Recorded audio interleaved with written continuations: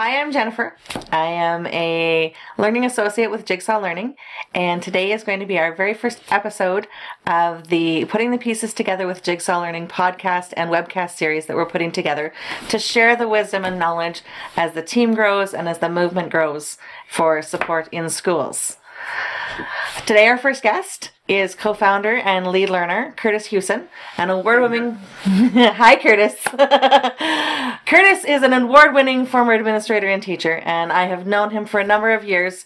His list of accolades is incredibly long, but he's the co-author of Envisioning a Collaborative Response Model, which he co-wrote with Lorna, his lovely wife, and he currently works with districts and schools across the province, establishing collaborative response model frameworks that are responsive to their contexts. So, hi again, Curtis. Hey. So, I'm having a fantastic day. And you? Are you enjoying the start of our first webcast? This joyful seeing yourself on camera. Oh, it's fantastic, really. Awesome. That's okay, though. You have the lovely backdrop of a hotel room, so... Yeah, it's, I am enjoying the splendor that is Grand Prairie. Here today up for a week working with some schools. So, yeah. Glad we could carve out the time. Absolutely. So, Curtis, Jigsaw Learning is primarily known for the collaborative response model. So when you hear those words in context, what does that mean to you? In regards to what is collaborative response model, when I hear that? Yes. It's interesting because when we were describing the work that was happening within our school and trying to give it clarity as you're explaining it out to others and realizing that it's kind of like professional learning communities in a sense, but it also has some response to intervention-y type elements. You needed to articulate much clearer the pieces and name it.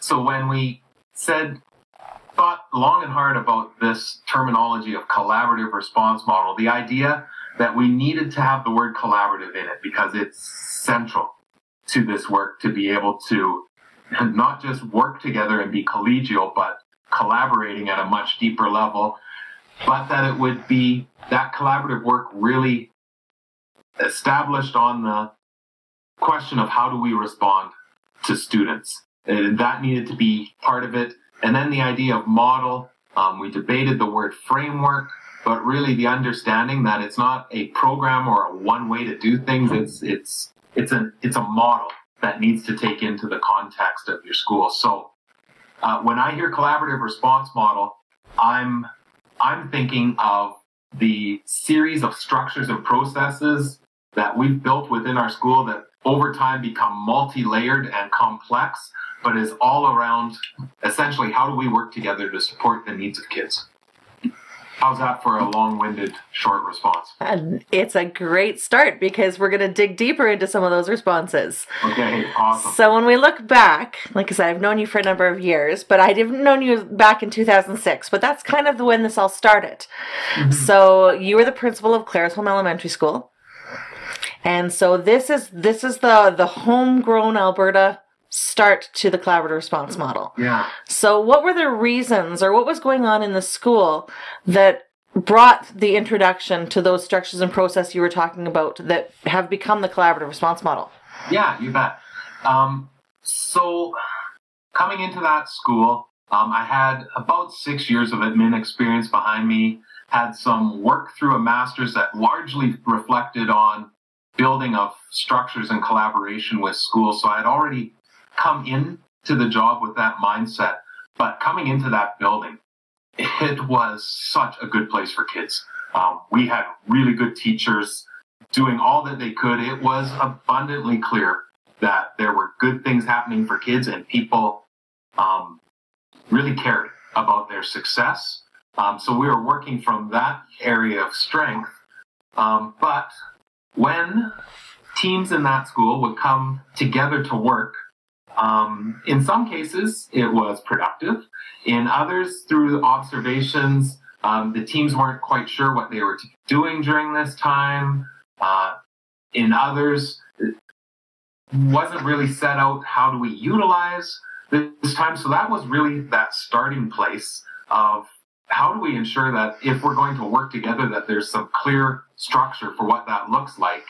And then also understanding that if we're truly about seeing all of our kids succeed, do we have a place where we have a conversation collectively about those kids? And do we have some data that can inform who's not going to reach that overall goal?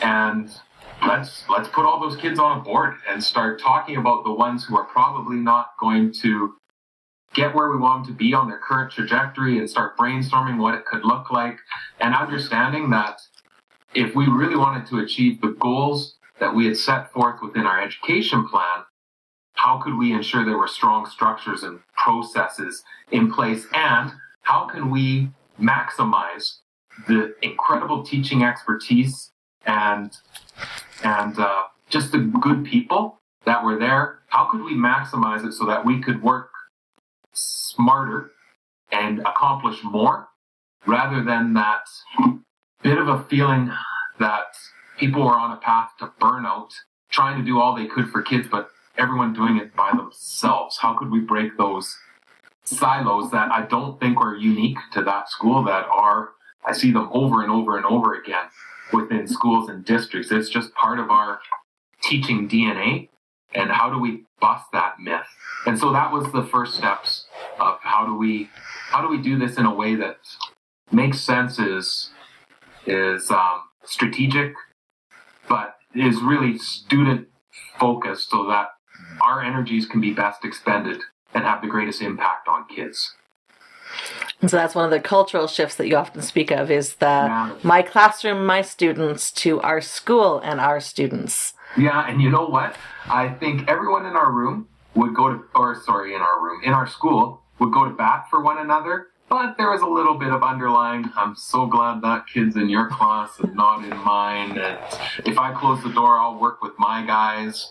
And again, it wasn't the way to see success moving forward. Our classes, we talked about it then, our classrooms are just too diverse for one person to try and man it on their own, and we owe it to our kids and each other to work together. And the other thing that I've seen, so you talked about those, the pillars, so the collaborative embedded time, the assessments, and the pyramid of interventions, continuum of supports. Yeah. But you often talk about that visualization of students. Yeah. And so how did you find that shifted the conversations when you moved from just names to having pictures? Yeah, awesome question. And I think sometimes this is a spot that some schools skip over a little bit in putting this model into place. Having that visual board, Lorna has a great saying for this. It's the idea that every student is with us in the room and worthy of a conversation potentially, based on where they're at. That we're not creating one more space within our school to talk about that same child that we've been talking about in other situations within our school. We had learning support structures in place to have our individualized program planning conversations, to talk about students on behavior plans, but we needed that visual board to help us remember that there's a lot of different students, and could we establish that visualization in a way that started to shine a light on students who may not have been coming up in the conversation previously, and to also be really conscious of, is there anyone that is potentially slipping through the cracks, and what are we doing? Having that board was critically important, and it also helped us to see successes as they were happening, and seeing more students moving to one side of a board than another. It just really grabbed onto people. It was valuable to be able, and there was something in those early days when it was a physical card on a board that was there with Velcro. There was something rewarding when you would physically move that down to a lower level of support now because of the success that we're seeing for our child. That's fantastic. And so, as you speak so passionately about it, I mean, I can hear and I can feel why you are so charismatic in sharing the collaborative response model, but why do you feel the model has so much traction in schools and now districts across Alberta and beyond? Yeah, it's a little bit strange might be the right word. That there was never an intent of let's develop something that can go out. It was how do we respond to our guys within our school, our building. But once it started to gather requests and schools are coming in and starting to get requests out and you start sharing and then writing some of these pieces, I think where the traction comes is really around two big things. The idea of every one of us, I hope, get into this profession because we want to make a difference for kids. I got into this not because I was passionate about ways to scaffold assignments or ways to build better assessments. Those are not the ends. They're the means to the end, and the end is seeing kids succeed, whatever that success looked like. So at the very heart of this entire model is how do we utilize the ambition of seeing every child successful as the driving force for us to envision different ways for us to go about our work. So I think that's one, is our collaboration is centered around something we're deeply passionate about, and that's the kid. If we do this together, we are going to have greater success than anyone trying to do it on our own, and every teacher knows what it's like to feel isolated within a classroom and awake at night trying to figure out how you're going to deal with some things tomorrow. Many hands makes for lighter work, but understanding that when we're doing that together, it needs to be well structured. There needs to be a clearly defined process. We all have enough meetings in our lives that if this one's not really seeing highly productive work come out of it, I'd rather just go back into my own classroom and do my own thing. So I think that's where the traction has come, is the focus on the child, and then also the idea that together, when we're focused and working together, we can have greater impact, which again, all of the research that's out there right now around how we do our work points towards focusing on collective efficacy, building what we do makes a difference, and here's the evidence that I have that it's making a difference. Patty talks about it as his number one factor that we can control in relation to student achievement. Hargreaves is now writing and not now, he has been for a long time, but referring to this idea of collaborative professionalism. For us, it's interesting that a model that pre-existed some of that research base is now really, really in line with the idea that working together will see benefits for kids. Absolutely. And as you... So Jen, to go back on why does it have so much traction, I think part of it is it has that strong base, but then also understanding that every school, it needs to look somewhat different because we all come from different contexts. We have different staff, building configurations, grade configurations. It's not a one-way recipe. I think the first line in the book is, this is not a silver bullet. There's not one way to go about this. It's a way of thinking through our structures in our school, but recognizing it's a journey, not a checkbox of things to accomplish. Mm-hmm.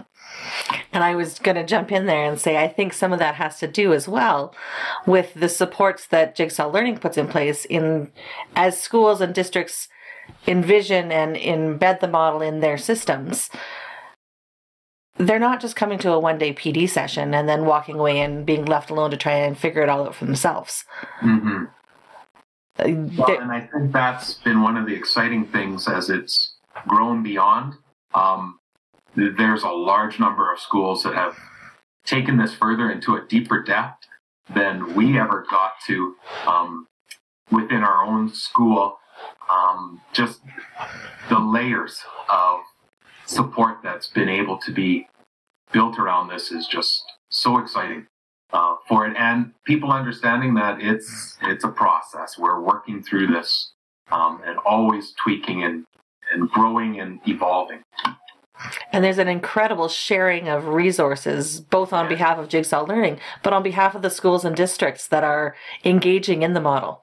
Oh my goodness, it's been so exciting to see the sharing, the successes that are happening, a school that comes up with a pre-meeting process that's genius, that you just want to be able to share, the school that's got their continuum of supports up on a bulletin board so they can reference it in their team meetings. It's amazing what innovative, passionate people can do when they put their heads together. So as we look at the growth of the collaborative response model being adopted across Alberta, and last year we had our first Saskatchewan contingent join us at the Collaborative Response Model Conference, and this year we have some Australians joining us at the conference. Does it ever feel surreal to see it gaining so much traction? Yeah, totally is. It made sense in our elementary school for what this would look like. It was messy work. I would not say that everyone was raw at every point along the way. It opened some can of worms that sometimes may have been better for being left closed, but it wasn't in the best interests of kids long term. But absolutely feels surreal when you hear of districts saying this is our organizational framework. I think it speaks more towards what many minds have put together in the model, and each time you share it out, there's one more layer of clarification that comes with that articulation. But again, it's who can debate working together for the good of kids, and it's just how do we put those structures in place. So yeah, it's surreal but exciting all at the same time of seeing this work grow. And so you talk a lot about the structures Mm-hmm. and the need for collaboration. How do you respond to schools that say, we don't need a formalized collaborative response model because our teachers are collaborating all the time and they talk about kids together all the time? Usually, I've now reached a point that's usually a flag that what you consider collaboration and what I would consider collaboration are probably a different definition. Chatting about kids and getting along and sharing resources and, stopping at recess to problem solve something that I'm dealing with. I mean, all teachers are doing that. Good schools have that happening all the time. And I would never say stop doing that. Absolutely. But it's one thing to be sharing, updating, communicating, helping, which is good. That's good for kids. It leads to a solid culture. But I would say in many respects, that's sometimes a culture of collegiality, where, we're working together, we're doing this for kids, but I wouldn't call that necessarily collaboration. It's elements that contribute to strong collaboration in time. But for me, when I see a team meeting that is high functioning and collaborating, you sometimes don't see people getting along. You sometimes see debate, you see argument, you see pushing of one another. I'm able to say to you, interesting, what if in your next novel study you had several novels that you're going to allow for students at different levels of reading to engage in? And rather than you being defensive or put off by that comment, it's brought back with what would that look like? I'm curious what you're thinking around that. That truly collaborative means that we are constantly reflecting together. We're pushing each other. We're utilizing, and I talk now, that oftentimes the student is just the way that we use to leverage a conversation about our classroom practice. I'm way more invested in thinking of a different approach if I think it's going to help Manpreet than doing it just because someone said that I should, or there's a mandate that's come down from wherever it comes to us. So when the response back is, we don't need the structures because we talk about kids all the time, I I would probably feel that, yeah, you're probably talking about kids all the time, but talking and acting and really truly collaborating to a level of depth are different things. So in your experience as an administrator, what would you say that your role in the collaborative response model was in your school, and how did you see it evolve, the culture of your school shift? Yeah, another great question, because I've had a lot of chance to learn, to reflect, think through. If you had asked me this question 10 years ago, I would have told you my job is to help solve the problems. I would fix. And I would lose sleep if I didn't know how to go about a particular problem, or that I owned a lot as an administrator to help take things off people's plates, which I felt was how I was best going to help utilize or serve the group. Now, I'd still want to engage in that servant role and still roll up my sleeves to help in any way that I can. But I would see now that my role would be more about asking questions and building capacity. I would spend a lot more time working on how are we collaborating together. Today, let's really push our innovative thinking, and I'd like for somebody to just keep track of how many times we say "what if" in our conversations today, because we want to try and get deeper in this. And who'd like to be the recorder today? And when a teacher is struggling with this particular situation, or what can we do, that I don't need the answer, but let's start asking some really good questions. You know, what have you tried that hasn't been successful? For another individual, what have you done within that? If I have an idea that could work, boom, we're going to say that right away. Why spin if the answer's already in the room? But to understand that in our roles, we don't have to be problem fixers. We have to help everyone come to a solution that may not exist currently in the room. That asking questions and what ifs is going to help us arrive at a place much stronger than any one of us could get to on our own. So I guess my role as that leader would be to see how can we facilitate and build that capacity in everyone within the school, and to first be the model for that within our organization. And I refer to myself as lead learner, that I'm learning all the time, and someone who's learning is reflecting, is asking questions, is inquiring with colleagues. I really think that's critical for leaders moving forward, is how do you build those structures and processes for that to happen? And then when you're within them, how are you building the capacity of everyone around the table? So one final question for you, Curtis. Okay. If you were going to share one success story about the collaborative response model, if someone was going to come to you and say, sell me on why CRM, do you have one highlight in the years that you've been engaged in it that you would be like, this is the why?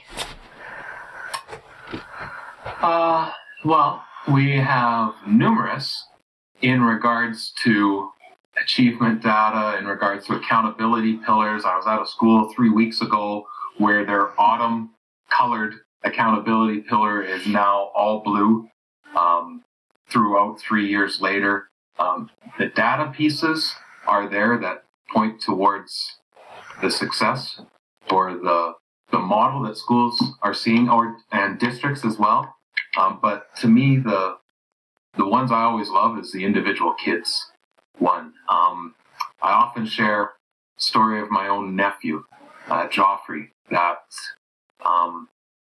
amazing kid that has challenges like any other kid around this, but through the work that they were engaging within the school and the collaborative processes that he was in and the engaging in the what if conversations together arrived at some innovative ways for this kid to be able to interact and gain value and use his strengths to work on areas that he needed to work on to reach a place where the success for this child as a 12-year-old is something that I don't think any of us that knew him at a younger age would have seen. He's the most amazing success story I have for it, and it's always hits home that it's someone that you care and is that close to you that you love.